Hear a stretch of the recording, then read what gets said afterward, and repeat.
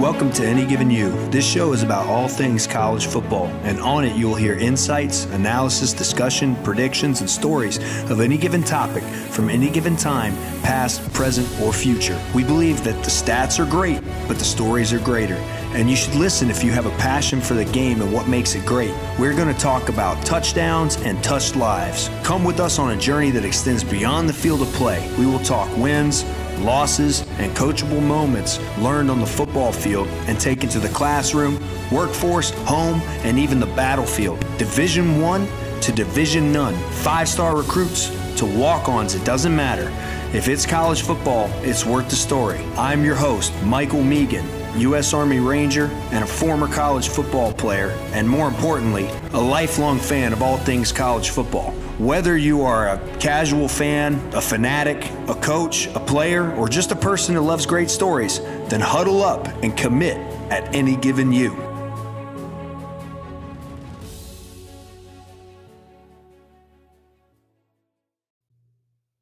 Hello, everyone, and welcome to another exciting episode of the Any Given You podcast. As always, I'm your host, Michael Megan, and Happy New Year to the U crew and all the dedicated and loyal listeners of this show. First off, I want to say big apology that it has been several weeks since we have recorded an episode. It has been the holiday season, as you've all been dealing with, family coming in and going, travel arrangements, Christmas present wrapping, cooking, cleaning, everything that has to do with it, and still trying to maintain a little bit of sanity during this time of the year. It's a busy time of year, as everybody knows. And so I, just like everybody else, got ground up in the gears the holiday season and really wanted to give time back to my family and a little bit of a brain break for myself, as, you know, closing down the semester here at Texas A&M University with the Corps Cadets and all the work that goes on there. It's a wild race to the finish of the semester with grades and with training and with forecasting the upcoming training for the spring, which is crazy, and everything else. I just needed a little bit of time, to be honest with you. And I know that I have an obligation to our loyal listeners, so I apologize that it has been so long since my last episode, and I am going to try to do a better job with that, as we know that consistency has not been the strong suit of this podcast. But when we do fire up this microphone and we decide to come on here and start talking, we do not want to waste your time with a shitty product. So we're going to do our best to put out a very good episode for you here today. There has been a lot of developments in the college football world over this last month that I did not capture in real time. So we're going to recap some of that action from this month, including the early national signing period and the movers and shakers in recruiting and what has happened with that, as that has dictated what the future landscape of college football might look like as people have moved, not only in the recruiting space, but in the transfer portal space. So we want to recapture that, as well as touching on some of the Bowlcember to remember that has gone down over the last several weeks, some games that we want to capture and highlight, go back and talk about just a little bit, some exciting stuff. A couple of the bowls have given to us, so quite a few. We're going to talk about a lot of games tonight. I mean, for God's sake, there's 41 bowl games. Now, we're not going to talk about all 41 of them, but there are some that stick out, so we want to go back. We want to capture that. We also want to obviously touch on the New Year's Six slate and the college football playoff semifinals that did not disappoint, that just happened this past weekend, and a little bit of a sneak preview ahead to the national championship game. I don't think we're going to preview that one on this episode. I would like to release another standalone preview for that game. But that being said, let's get into it, man. I am excited to be back on the mic and to be back with all of you recording another episode here. The early National Signing Day recruiting cycle opened on December the 18th, and there was a lot of action that happened once again, as it's just such a crazy time of the year for programs, for coaching staffs, for all sorts of stuff. Not only are you dealing with closing out the semester, not only are you dealing with bowl preparation if your team has made it to a bowl, But you're also dealing with this entire monster that has become the recruiting, the early national signing day, the another part of your annual recruiting cycle, and the portal opening up all simultaneously. Some programs have done a decent and I would say very good elite job of navigating those waters. Some other programs left a little bit to be desired, but we'll talk a little bit about it. Georgia notches the top class again. This will be the third time under Kirby Smart that the Dogs have managed to reel in the number one recruiting class. I believe that has been officially set in stone, as they have put enough distance between them and the next couple of teams in the cycle that are not going to be able to catch them versus the number of signees that they already have in there. They accumulated 315 total recruiting points.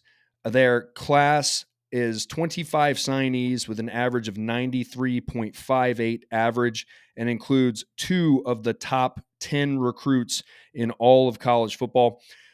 There was a big recruiting move where they lost their number one 5-star recruit in the class in Dylan Raiola, who flipped his commitment to the University of Nebraska.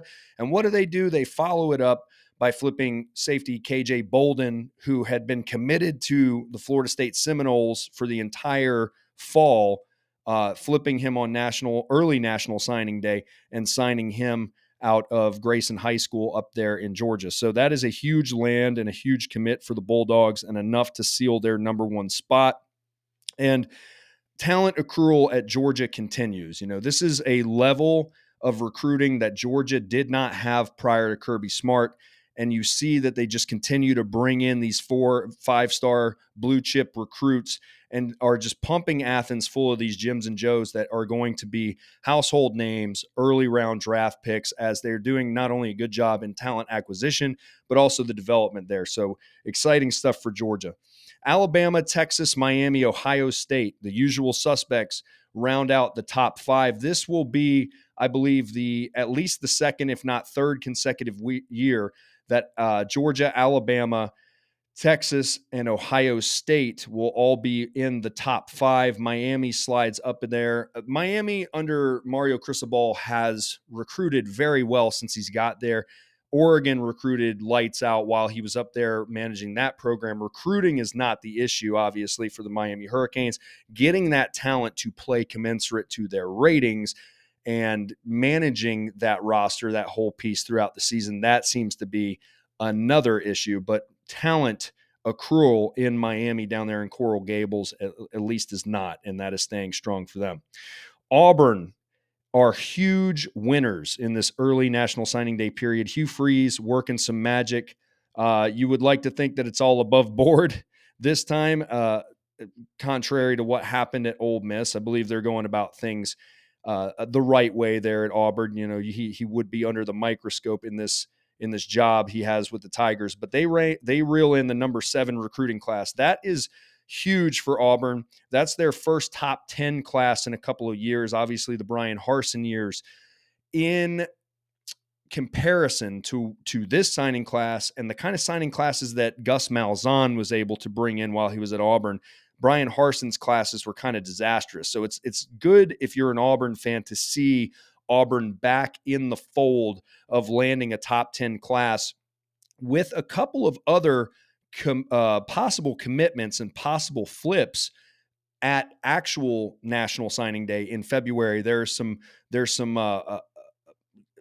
rumors, there's some traffic that they might get a couple of nice pieces to put in addition to this class and maybe bump up another notch or two. Their class is headlined by a pair of wide receivers in Cam Coleman and Perry Thompson, both of them 5-star wide receiver recruits, 6'3", 205 pounds apiece, bookend outside guys that I think are going to be really impactful for this Auburn program.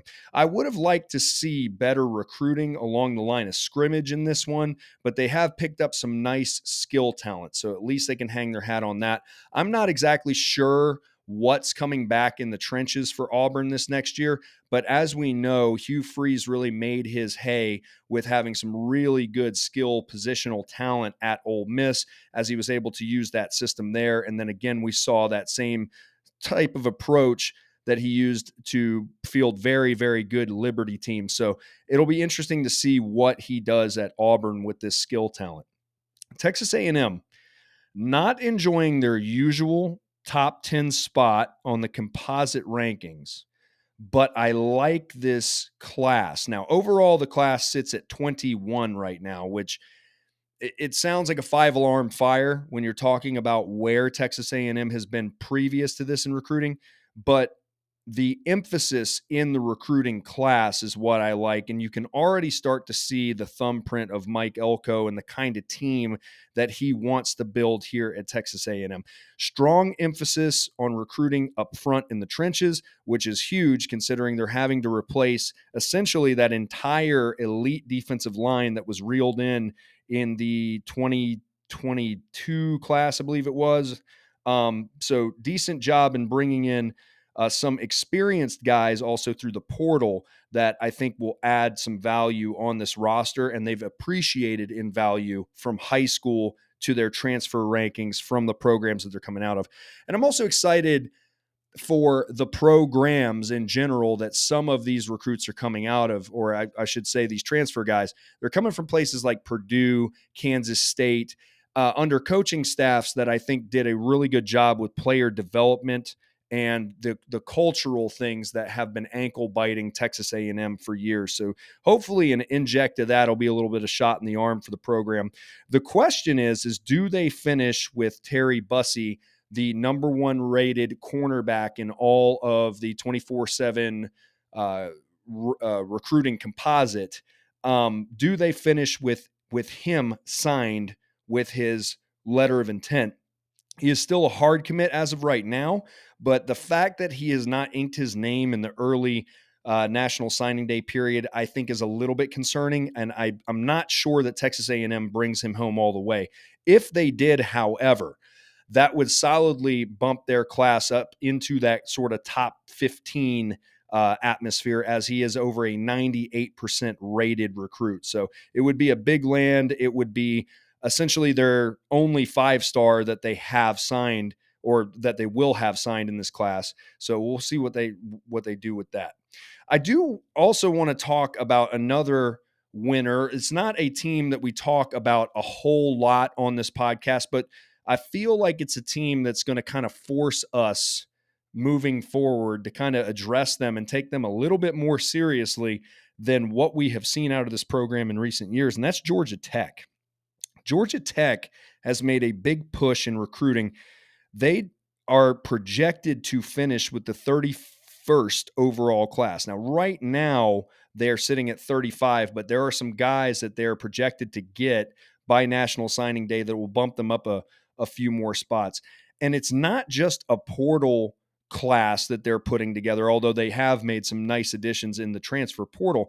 These are high school guys that they are recruiting to build out their program. And you can see Coach Key is already putting an emphasis on not only bringing in some bodies in the short term to help them win on the field now, as Georgia Tech has become sort of a nice little, I guess you could say, developmental spot for some of these Georgia bounce backs that are going there, coming, guys that are not highly rated, guys that are not cracking the rosters at places like Georgia, are bouncing back to Georgia Tech and going and playing for Coach Key.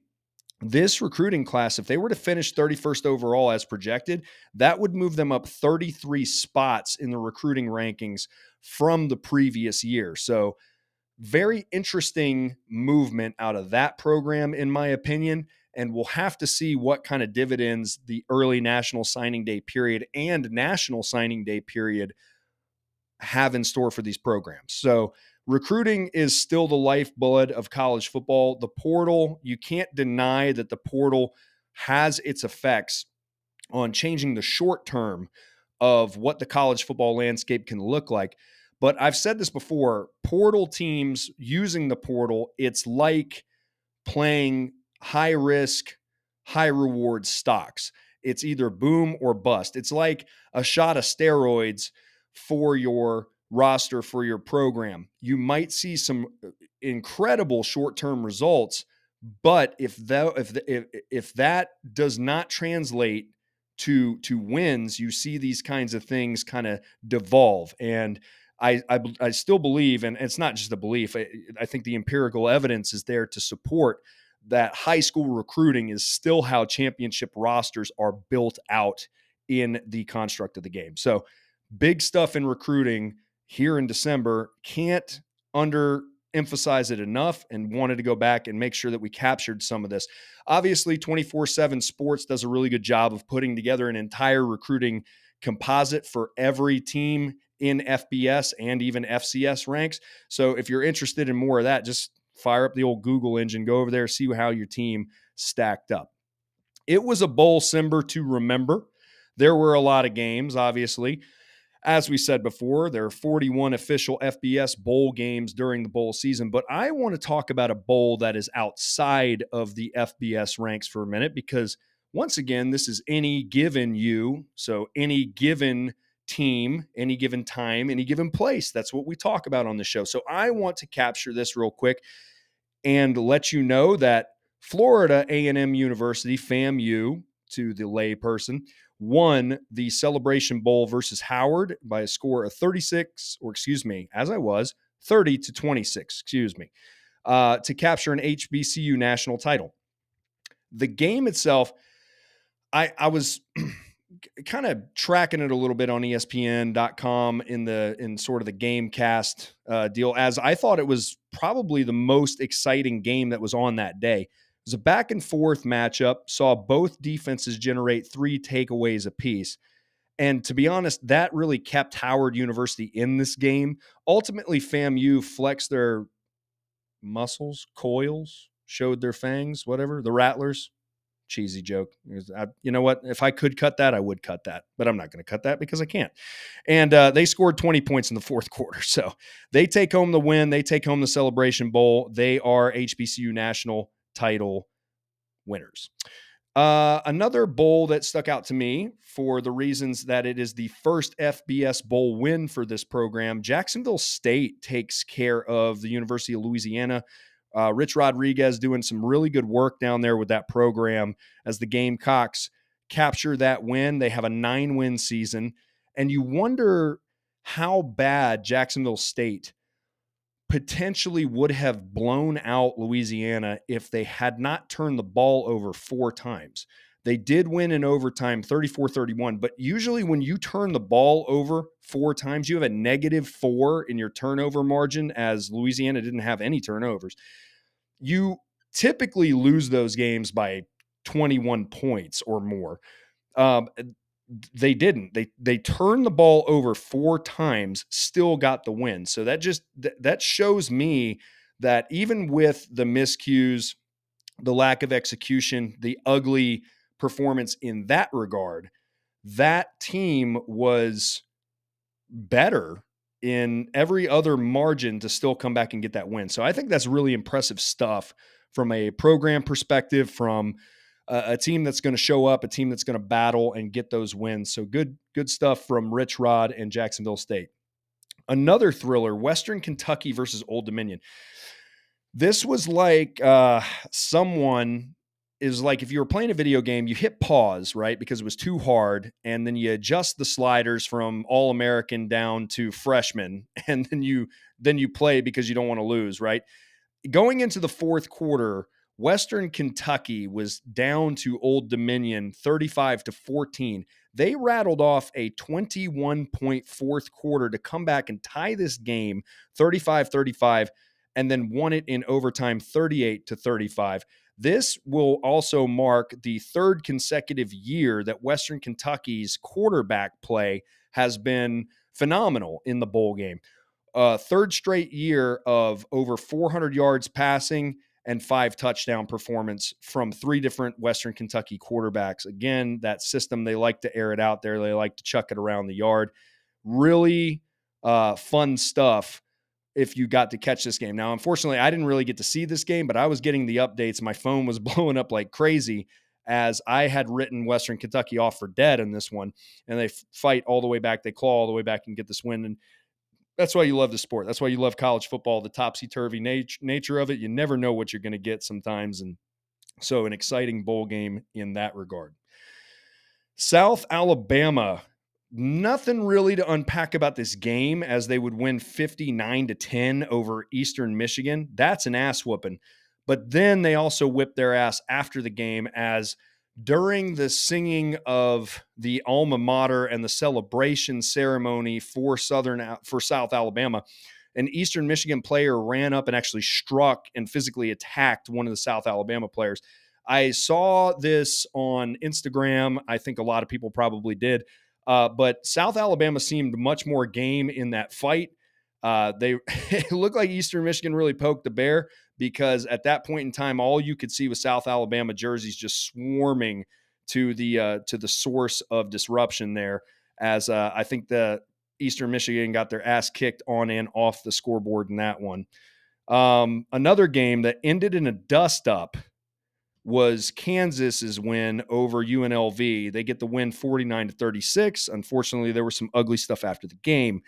But what I don't want that to do is overshadow the performance that Kansas's quarterback, Jason Bean, put on. Going 19 of 28 for 449 yards, 6 touchdown strikes. He did have 3 interceptions on the contest, which, again, you don't want to see the turnovers. But if you are flinging the rock for 449 yards and 6 touchdowns, it's hard to lose in that scenario. So Kansas takes care of business with Lance Leipold, a coach that I've got a lot of respect for, and I think he's doing a great job with that program. This Kansas team, speaking of, returns a lot next year, including Jason Bean. And you wonder what they're going to look like, primed for the new look Big 12 coming into this next year, as I think the Jayhawks may be one of the teams that, again, as they continue this ascent as a program, you got to think that they're going to be competitive in a new Big 12 landscape, with Texas and Oklahoma exiting. And even with the addition of Colorado and Utah, there's nothing on tape that has shown me that Kansas cannot be competitive in that league. So it should be pretty exciting stuff for a Jayhawks fan base that hasn't had a lot to be excited about over the last several decades, at least on the football field. Traditionally a basketball school, flipping the culture there on the gridiron, and you love to see it.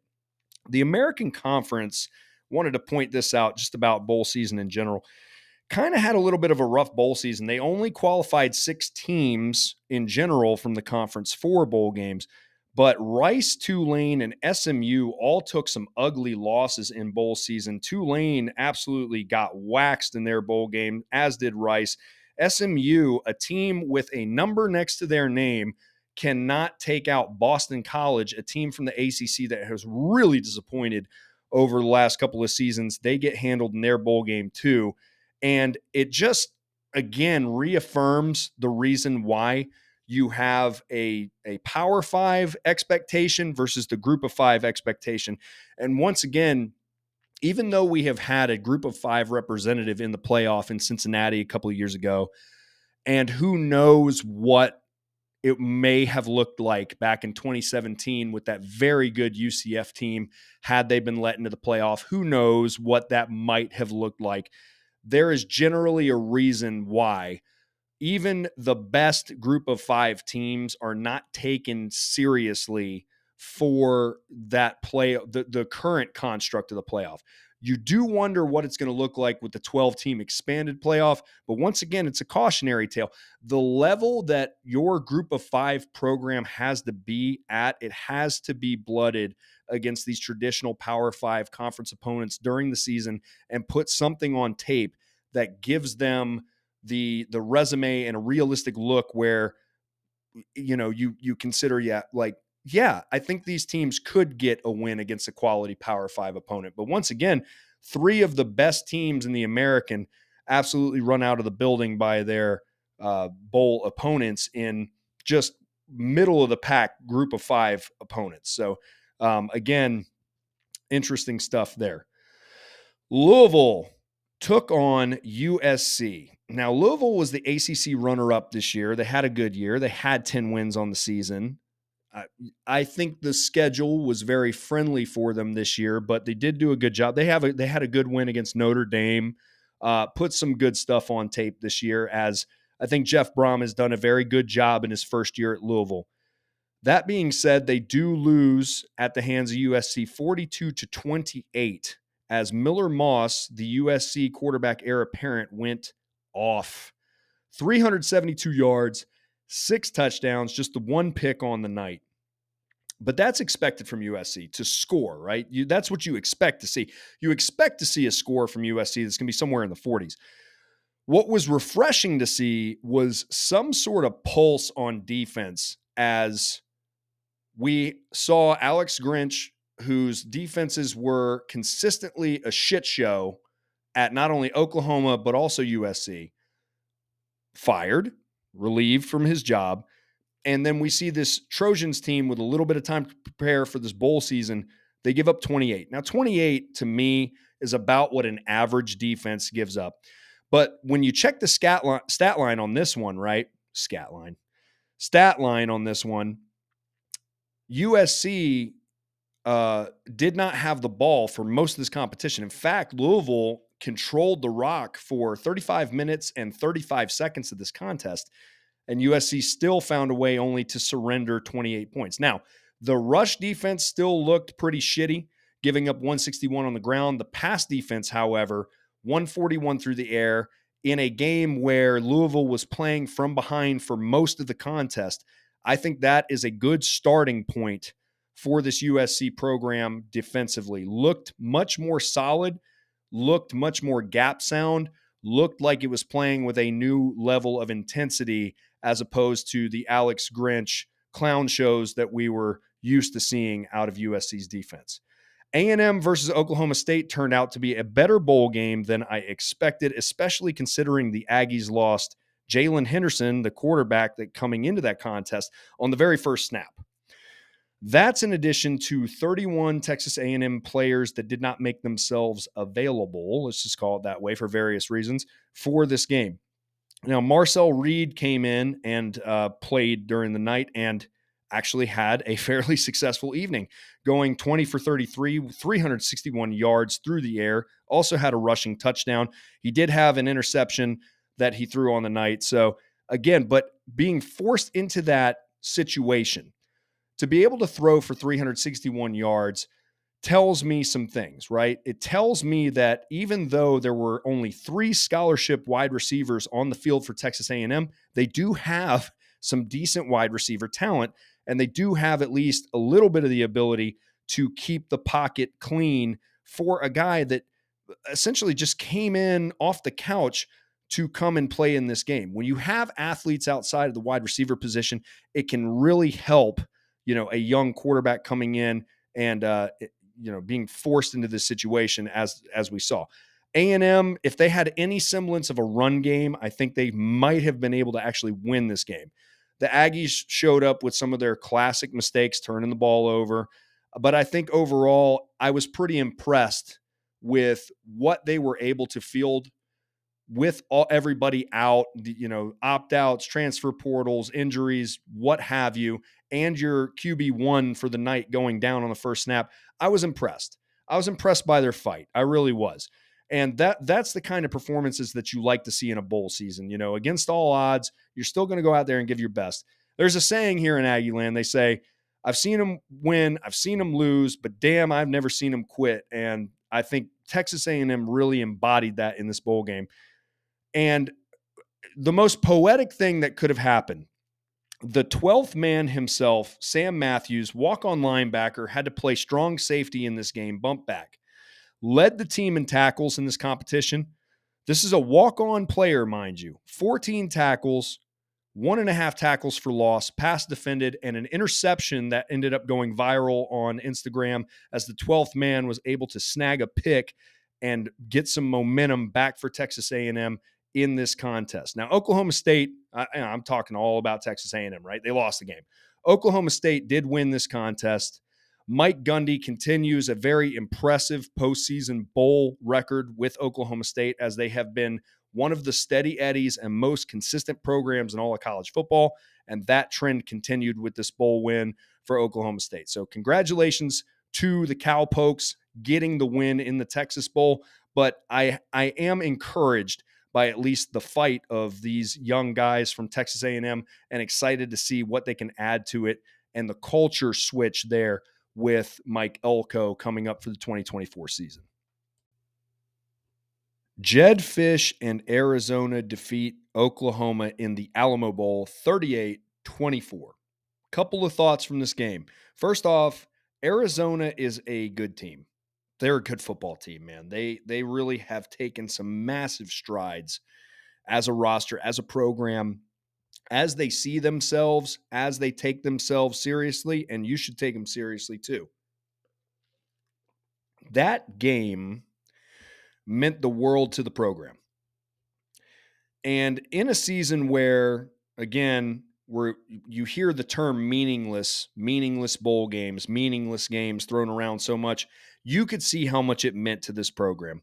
And guys in particular like Martell Irby, who plays safety for the University of Arizona, who was interviewed after the game. Guy had an interception, forced a fumble, had 7 tackles on the night. This dude lived in like a Planet Fitness or some shit. He was completely out of the sport of college football, a family man, everything else. Fought and scraped for an opportunity to come back to the sport, joined Arizona as a walk-on, ends up being an impact player and getting a win in this game, defeating a major program in college football. Awesome stuff. And I'm excited to see Jed Fish coming into a new Big 12 league this next year with this Arizona team, with this Arizona program, returning quite a few pieces. And I think that this program is going to continue to stay hot. I mean, I really do. This guy can coach himself some football. There are going to be some very, very good coaches in this new Big 12. You got guys like Jed Fish. You got Lance Leipold. You got Kyle Whittingham at Utah coming in, another coach I have a tremendous amount of respect for. You've got Mike Gundy, who we've talked about at Oklahoma State, who has been one of the best coaches in the game for years and years. You have guys like Matt Campbell, who's a coach's coach at Iowa State. I mean, you have coaches all over this league. It'll be really fun to watch these programs and these chess matches coming up in the new Big 12. But Jed Fish in Arizona, that is a team and that is a program that has improved their stock year by year in an almost linear progression. I do think that potentially this year might be a little bit of a high watermark for them, just a bit. I don't expect another huge dynamic jump for them coming up this next year, but the program as a whole, the state of it is in such a better spot than what he inherited.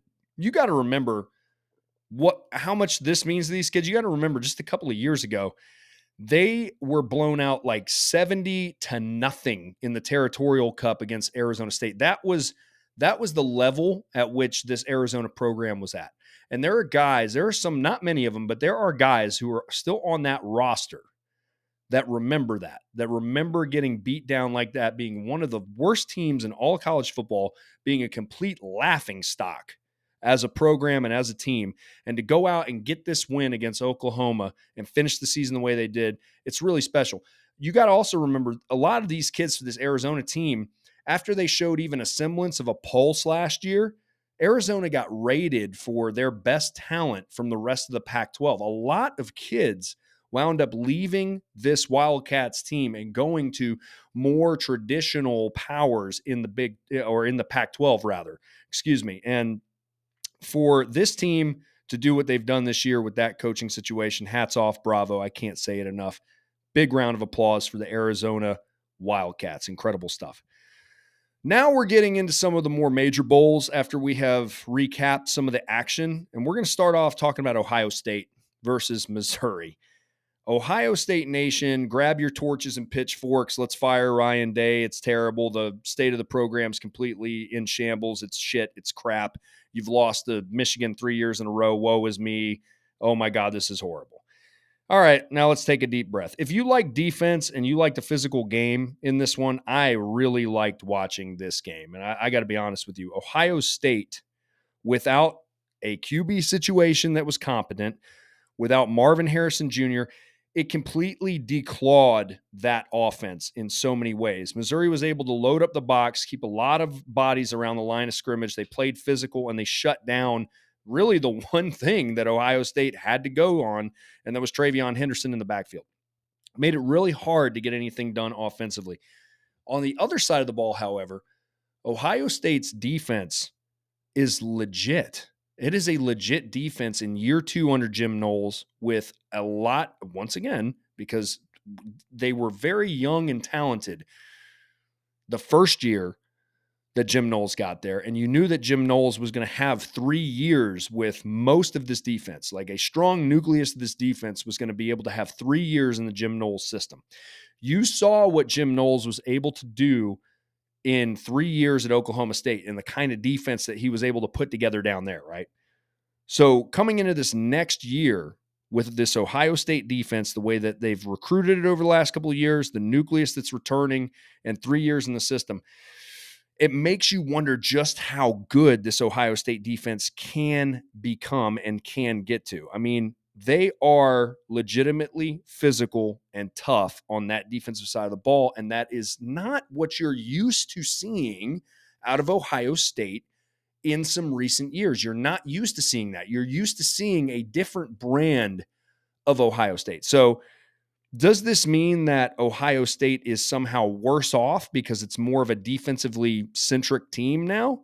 I don't think so. It's still an 11-win season with a quarterback situation that was less than ideal, that was downright horrid for the bowl game. Now, that is an area of concern that definitely needs to be shored up by the Buckeyes this next year, but you can at least count on that defense, and they put that on display in this game.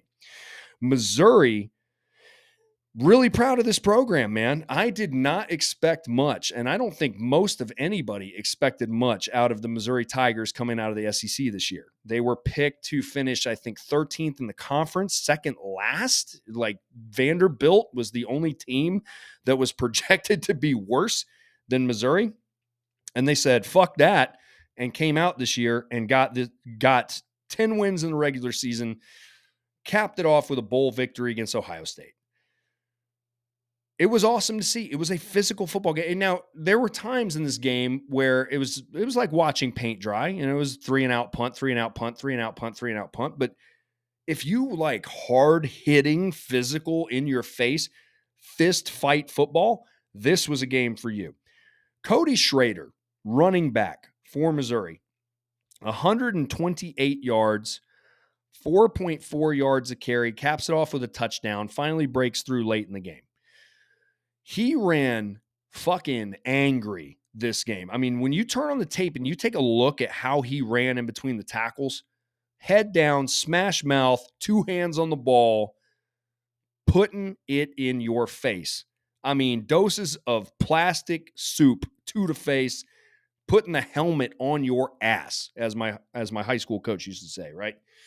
That dude ran behind his pads. I think that he made some money for himself at the next level because that was a workman-like 128-yard performance. That was the kind of running against a defensive front that I think reasonably is chocked full of future NFL guys that are likely going to be playing on Sunday. And he was able to put that kind of performance on display.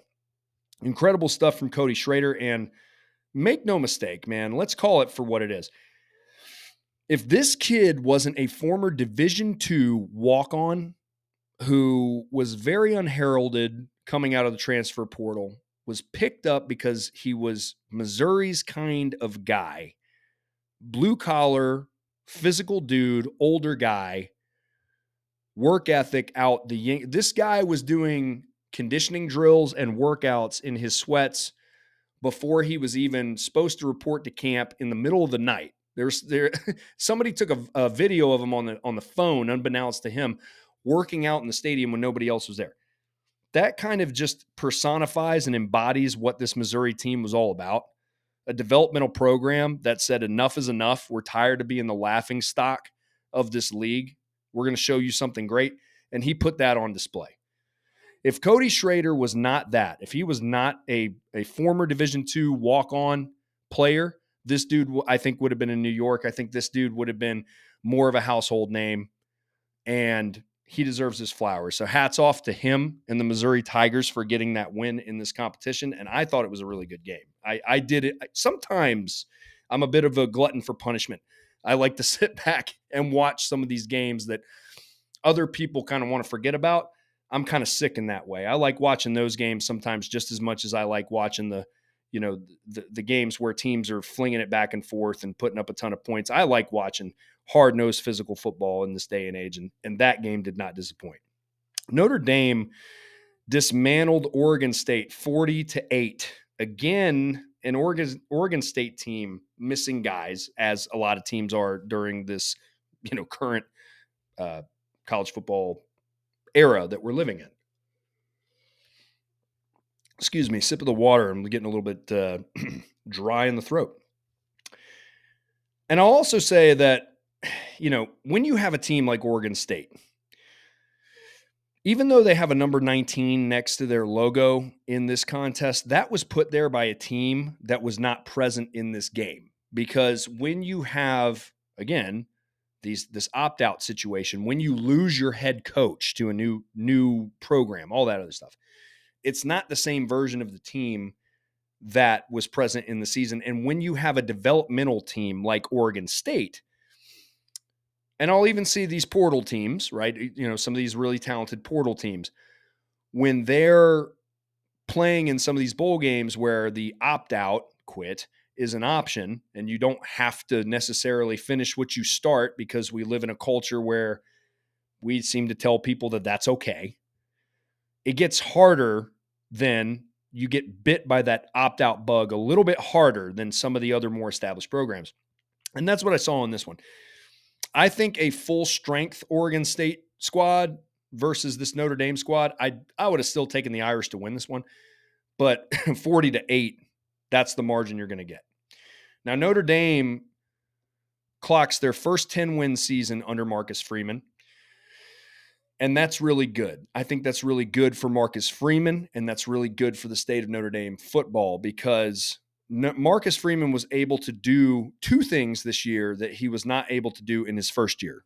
Number one, that's get 10 wins, okay? Number two, that's beat your arch rival in USC. He was able to do both of those things this year. It's still a 10-3 season. There was a couple of ugly losses in there, but you're moving in and trending in the right direction if you're Marcus Freeman and this Notre Dame team. At least you're getting a little bit back to the status quo of what's expected in South Bend, and this bowl victory capping off a 10-win season, beating USC, that's a step in the right direction. Kentucky and Clemson was a thriller between two programs that tend to do well in bowl preparation. It was I think it was a really fun back and forth game. For my money, one of the better bowl games of the season outside of the college football playoff semifinals, for sure. Like I said, it was back and forth, but the Tigers did prevail on the strength of a 4-touchdown rushing performance from Phil Maffa, so you're happy for him. And Dabo said after the win against Notre Dame that you need to buy all the stock you can in Clemson. And then we saw this team close out the season with 4 straight wins, and not against total chump programs either. I mean, they get the win over Notre Dame. They get a win, a decisive win, an impressive win over an improved Georgia Tech squad. They beat UNC by 11. Again, a UNC team that I don't really trust, but a UNC at the time that was ranked. It's another ranked win. And then they go on to defeat their arch rival in South Carolina. That was a task that they were unable to do last year. So that gave the Tigers, along with this bowl victory, 9 wins for the 13th consecutive year under Dabo Swinney at Clemson. And so, although Clemson does not enjoy the same level of success that they enjoyed in their heyday under Dabo Swinney when they represented in 4 national title games, winning 2 of them, beating Alabama twice outright in what I would consider to be during the height of the Nick Saban dynasty at that time. To talk a little bit more about that later. It's still one of the premier programs in all of college football. It has to be. 13 consecutive years with at least 9 wins on your resume. I mean, really impressive stuff for the longevity of the Clemson program.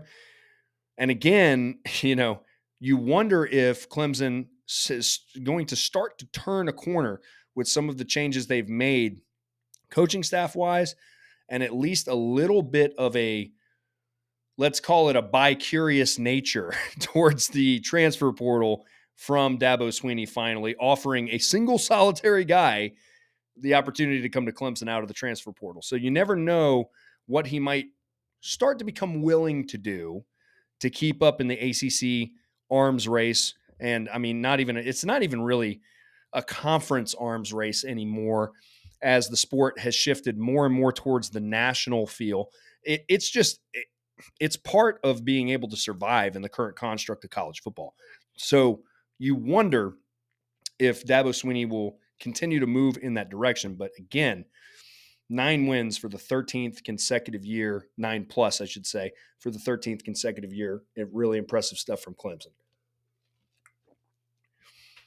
Okay, so we're going to talk about this. Georgia versus Florida State. Easily, I think, the most talked about bowl game of the bowl season in terms of just conversational stuff to unpack about the game. 2 teams that many folks were or are of the opinion that should have been in the playoff. Social media has been absolutely on fire with a irate, pissed off Knowles Nation with their torches and pitchforks in hand, going on and on about the injustice of leaving a 13-0 ACC champion out while they placed a 1-loss SEC champion in Alabama in. And then conversely, you have Georgia, a team ranked at number 1 for the entire season, played in the SEC championship game to a then number 6 ranked Alabama team. 3-point loss. It wasn't a drubbing. It was a 3-point loss. Honestly, Georgia outplayed Alabama most of the second half. They literally ran out of time in that game. And somehow they dropped from 6th as Alabama soars up to number 4 and is placed in the playoff over both of these teams. The College Football Playoff Committee did get it wrong here. I agree with that sentiment because it's the argument of the 4 best versus the 4 most deserving, right? If you were going to put the 4 best college football teams and how you determine that, right? You take a look at the rosters, you take a look at the current state of the rosters, right? You take a look at their power indexes, you take a look at all that stuff, right? And you determine who the 4 best football teams in all the land are.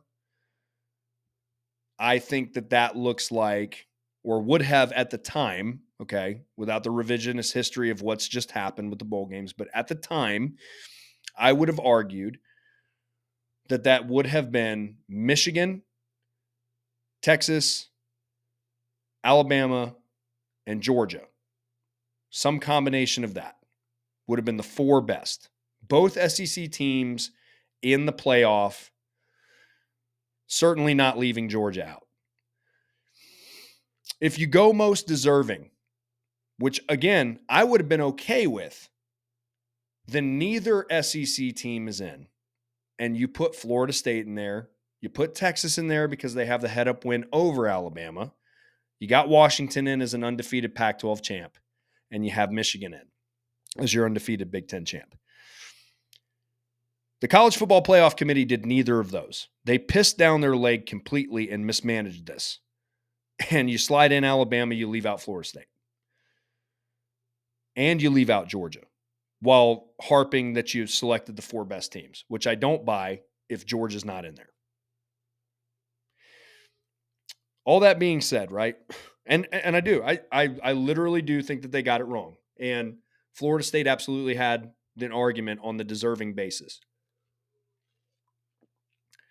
And make no mistake, that was still a good Florida State team for the rest of the pieces that were there, minus Jordan Travis. I mean, you could make an argument based on what we saw that they wouldn't have done any worse than maybe an Alabama or Texas, the 2 losers of the playoff, right, in the semifinals. I mean, you can make that argument.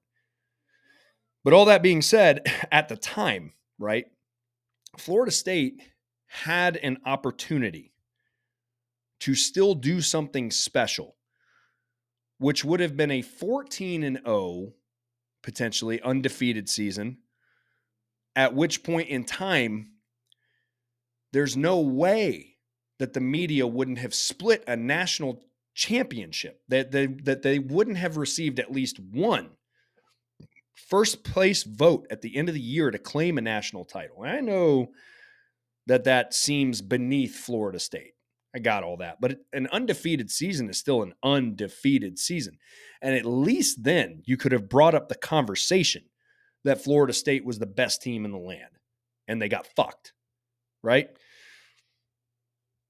Football is a sport in which character is revealed.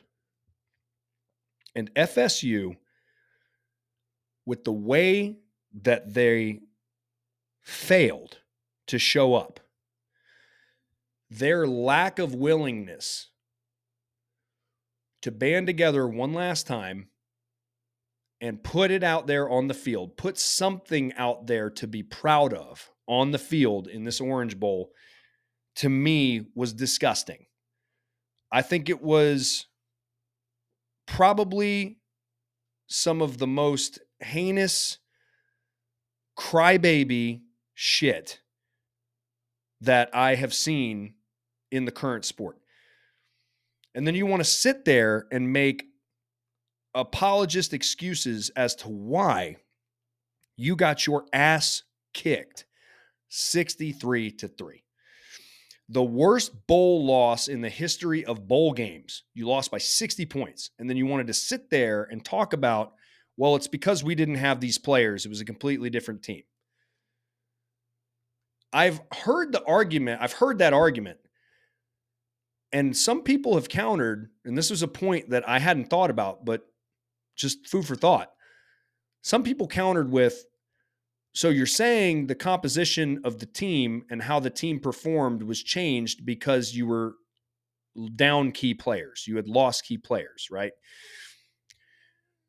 That was the whole point or the whole argument from the College Football Playoff Committee in the first place.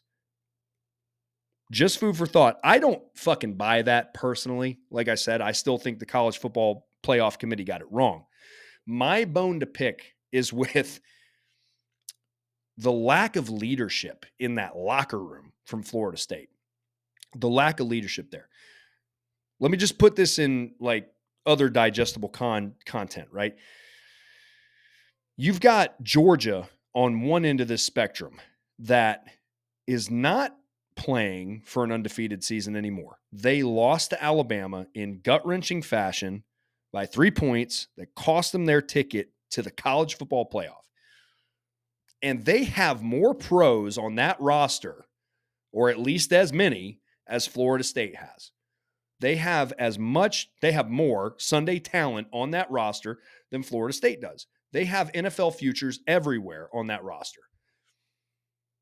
In the current construct of the game, I don't know if anybody would have batted an eye if most of Georgia decided to sit out of that game.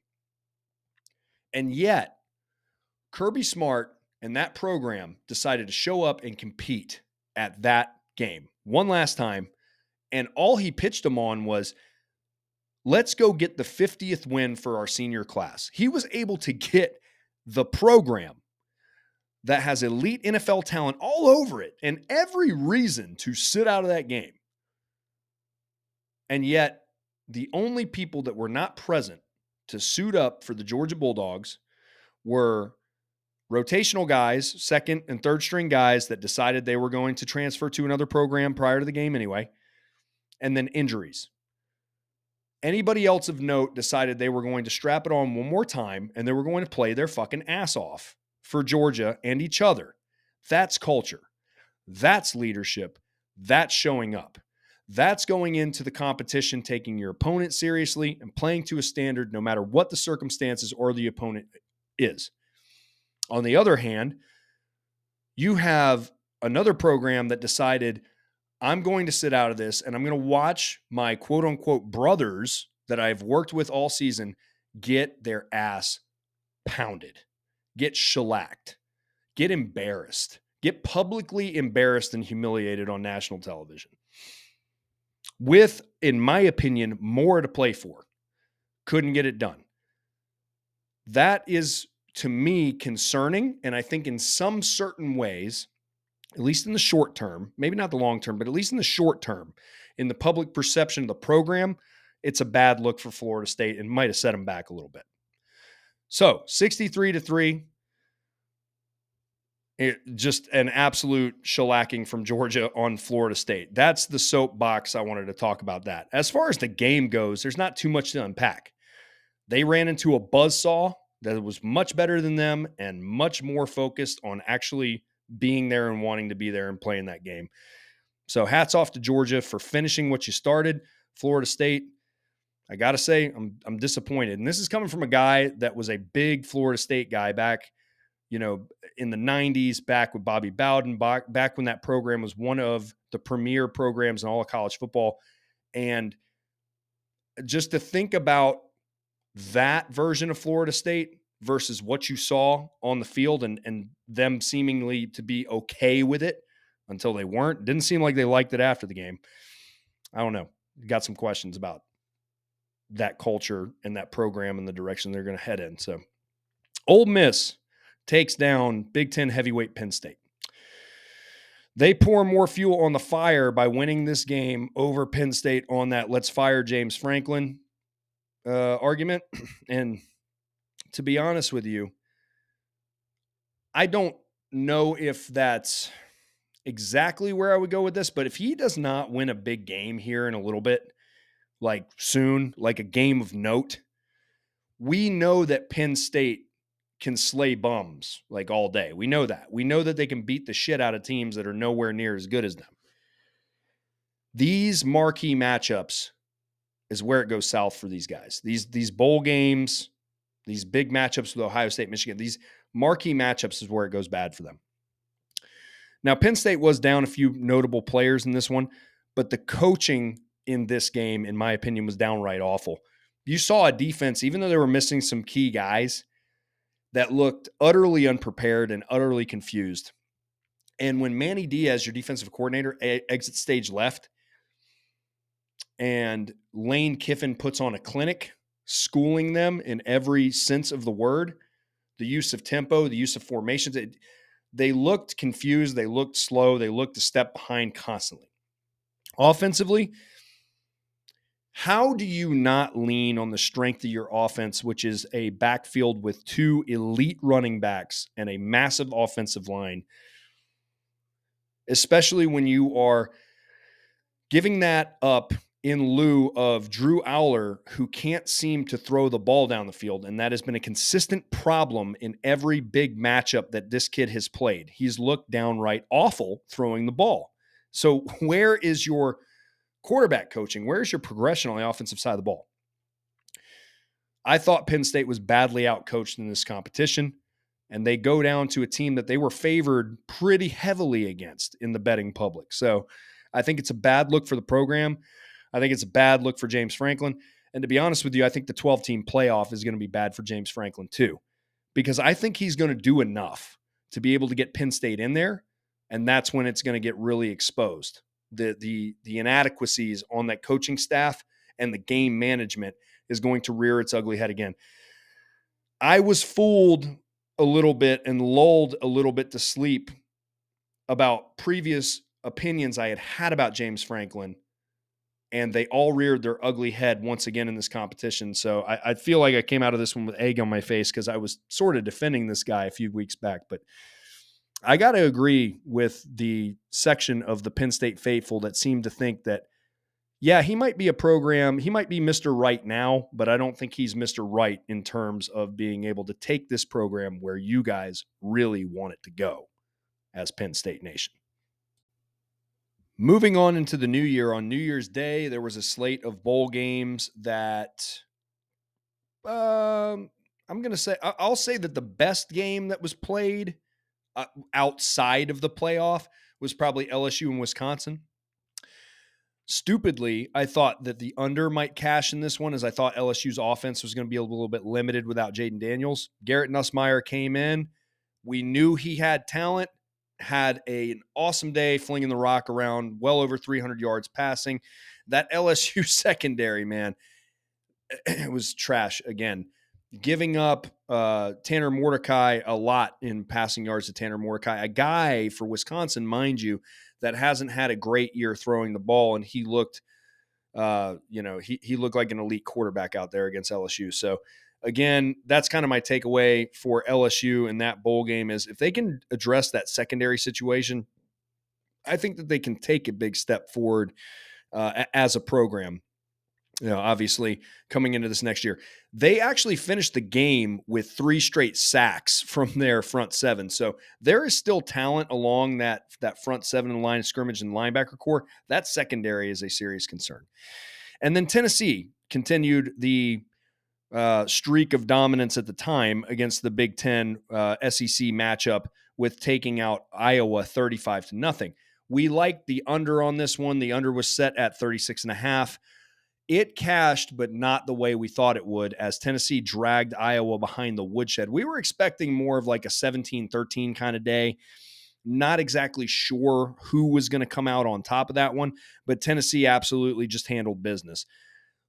I was impressed with Nico Imialavava. I'm not sure how you say his name exactly. I'm sure it'll become a well-known name here moving forward. But I digress. He did a good job in this game, I think. That was the one hesitation that I had with taking Tennessee outright, was sort of the unproven entity of the quarterback room coming in for the balls and taking snaps against an Iowa defense that is known for playing that zone concept, disguising what they do very well, and frustrating quarterbacks and creating turnovers. I liked what the Tennessee coaching staff did there, and I think they did a really good job with the prep work with Nico, allowing him to pull the ball down, use his legs to kind of take advantage of those zone looks. Everybody knows, at least, most football 101 folks know that if you have a defense that constantly is dropping back into zone, you run on that. You run them out of that zone. I like what they did, allowing him to use his legs to pick up what he could get, as he ended up having multiple rushing touchdowns on the day, and then he also had a passing touchdown. He's very conservative with what they did through the air, just 151 through the air, but no turnovers.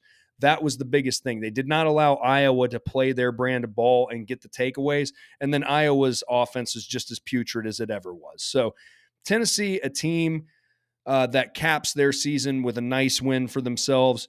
I don't know if I can glean too much from this Tennessee squad moving forward into next year, but I will say that the Nico era at least got off to a good start, and he looked good against a very good defense statistically, that they put up the most points on that defense of any team all season, the previous high water mark being 31 that they surrendered to Penn State.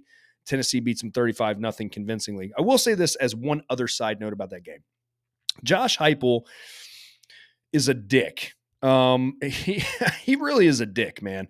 I have had some questions about how he has handled things at the very end of games, both being on the winning and losing side. I don't think he's one for sportsmanship very much, which I think nests a little bit well with Tennessee. Tennessee is kind of a shit kicker squad when it comes to trying to rub shit in. I'm not a huge fan of that program, and I think he's just kind of a prototypical Tennessee coach. Looks a little bit fat, sloppy, and likes to run the fucking score up and be a dick. So congratulations, though, to Tennessee. Go fuck yourselves. All right, so Well, I want to close out talking about one last bowl game outside of the playoff before we talk about the playoff just a little bit. And that is Oregon taking on Liberty in the Fiesta Bowl. And Bo Nix and Bucky Irving and Tez Johnson, these guys that decided to play in their bowl game for a team that had a lot of playoff hopes that were dashed twice by Washington.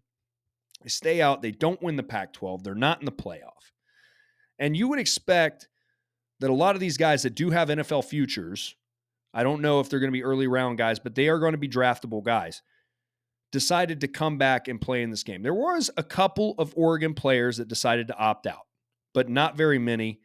And I think that has a lot to do with their leader in the locker room in Bo Nix, a guy who has more starts in college football than any other quarterback at the, in the sport, in the history of the sport, decided to come back one last time in front of his parents and finish what he started.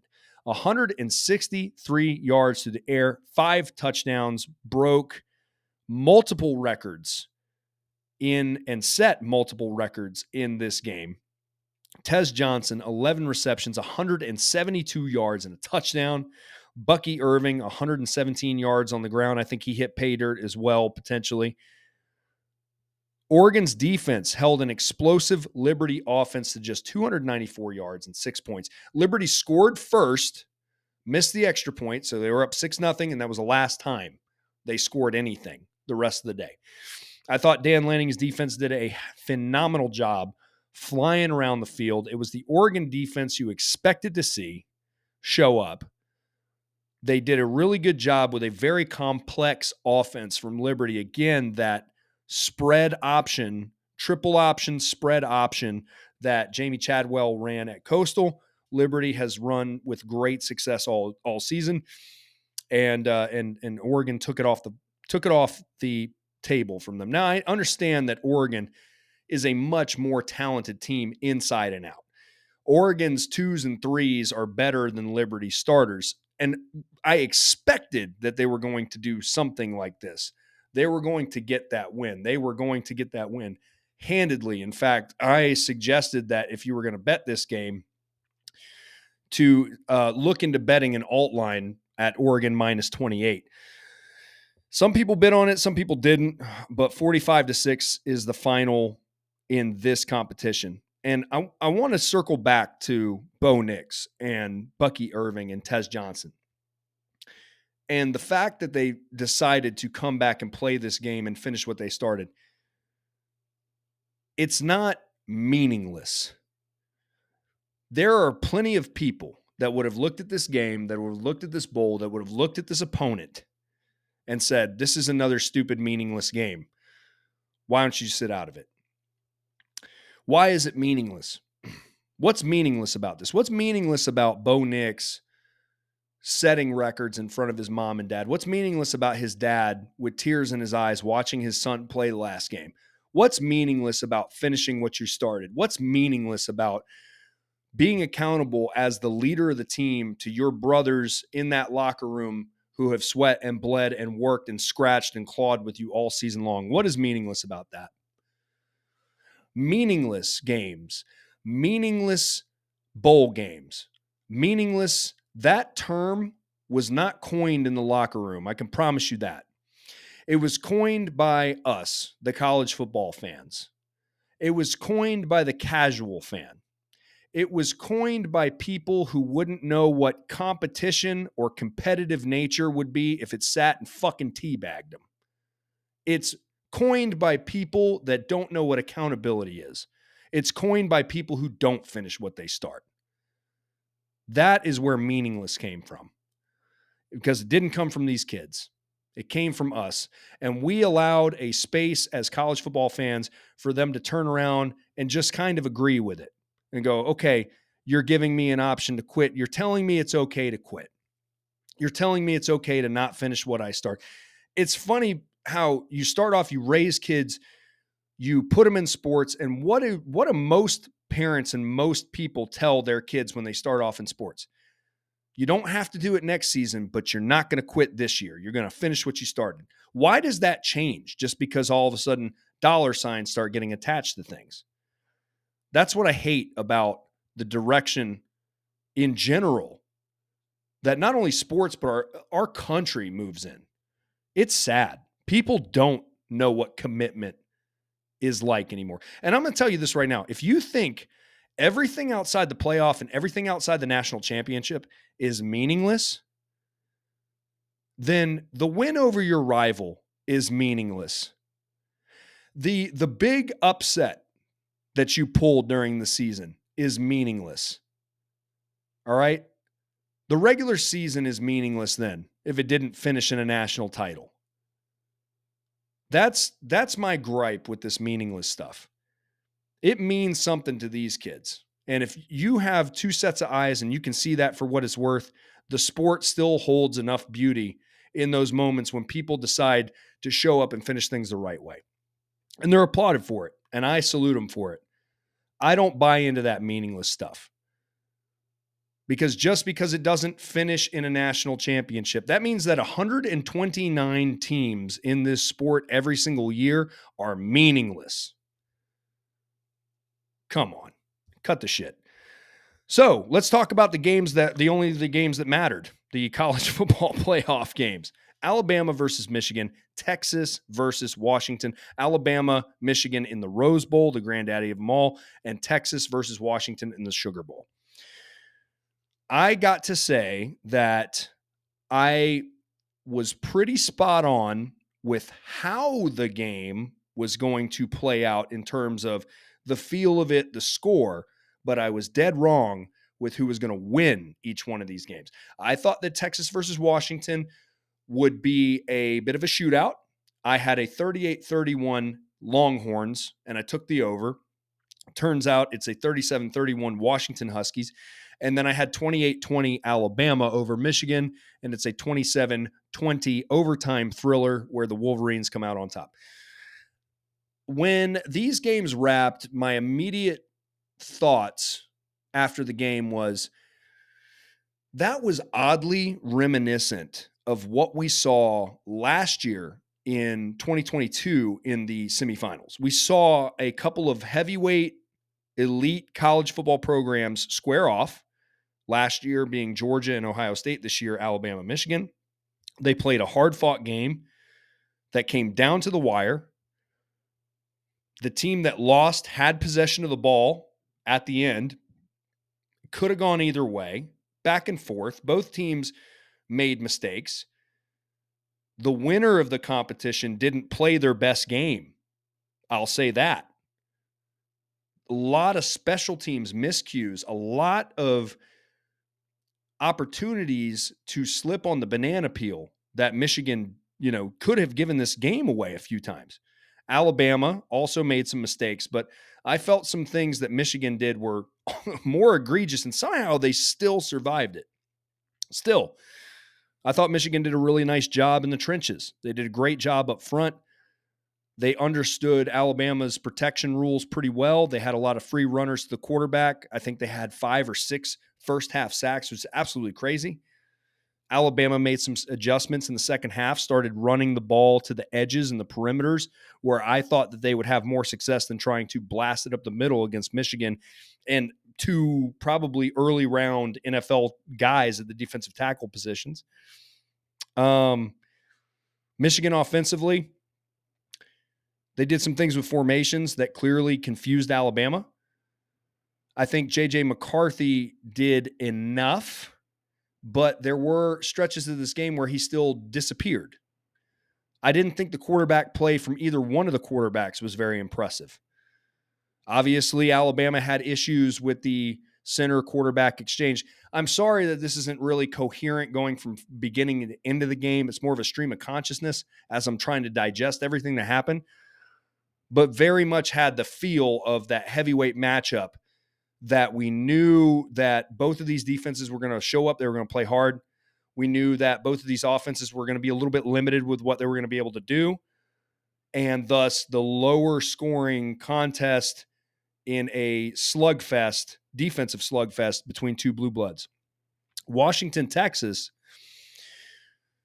Texas was the better roster. Texas, talent-wise, top to bottom, is the better team. Texas is the team that would be higher power rated. They were the team that was favored. And it didn't matter. That didn't matter at the end of the day because Washington was able to make Texas pay for their mistakes, and Texas made a lot of them. Texas was penalized, I think, 9 or 10 times in this competition for a significant amount of yards. Anytime that it seemed like Texas was starting to get a little bit of momentum, there would be a false start. There would be a holding call. There would be an illegal formation. There would be something that would set them back. They also lost the turnover margin in this one. Texas's run game was there. It was there. That sticks out to me a lot about this competition because I think it foreshadows a little bit to the next one, right? If Washington was having issues in the run fits against Texas, you wonder how that is going to work out for them against Michigan.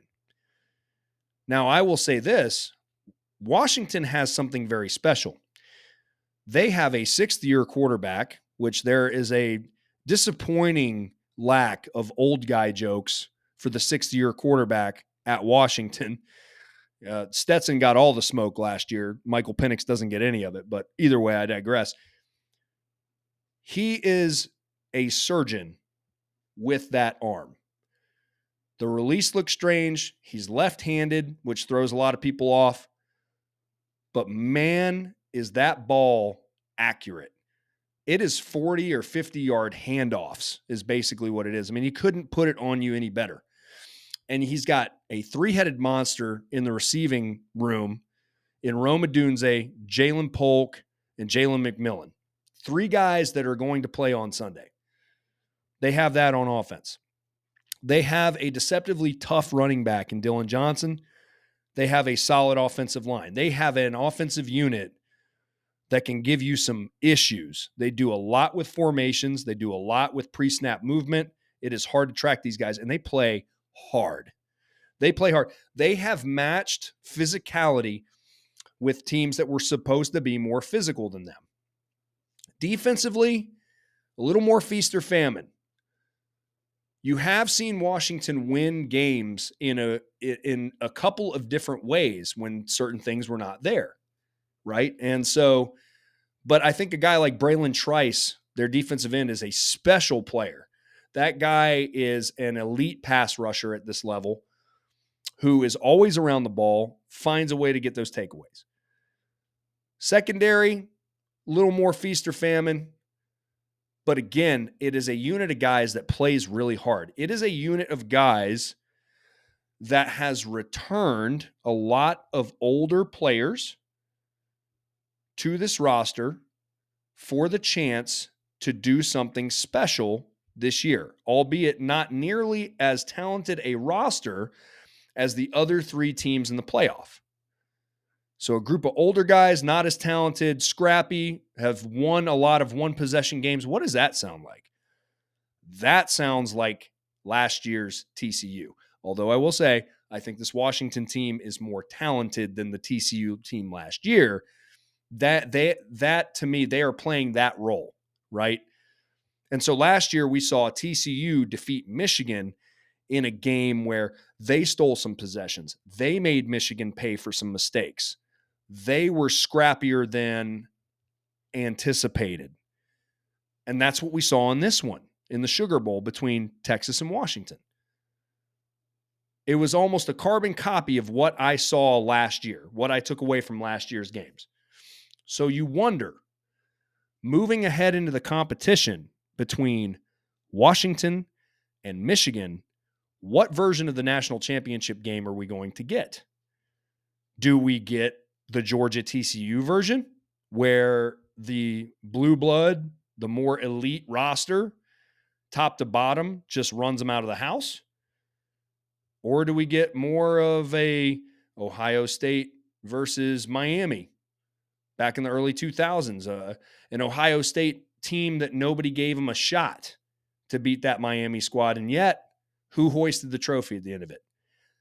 I don't know, but I am looking forward to seeing this contest because I have doubted and questioned and bet against both of these teams most of the year, if I'm being 100% honest. I have had question marks and doubts about both of these squads. And I'm either going to continue to be wrong or I'm going to get it right for once about somebody here. But I'm going to have to believe in someone in this competition. I'm not ready to unpack this one on this episode. I think we're going to go ahead and do a single deep dive episode on the game ahead of the game, and obviously a reaction to the national championship game as well in what will be season 4 of the Any Given You podcast. And I am so excited to make those episodes for you. But that wraps this one tonight. Thank you if you are still here with me at the end of this episode. I know it's a longer one. I hope you're having a wonderful new year. I hope you had a great holiday season. I appreciate the love and support for this show, and I hope you had a good time hanging with me on this one. And remember, any given time, any given place, any given team, you get it here at Any Given You.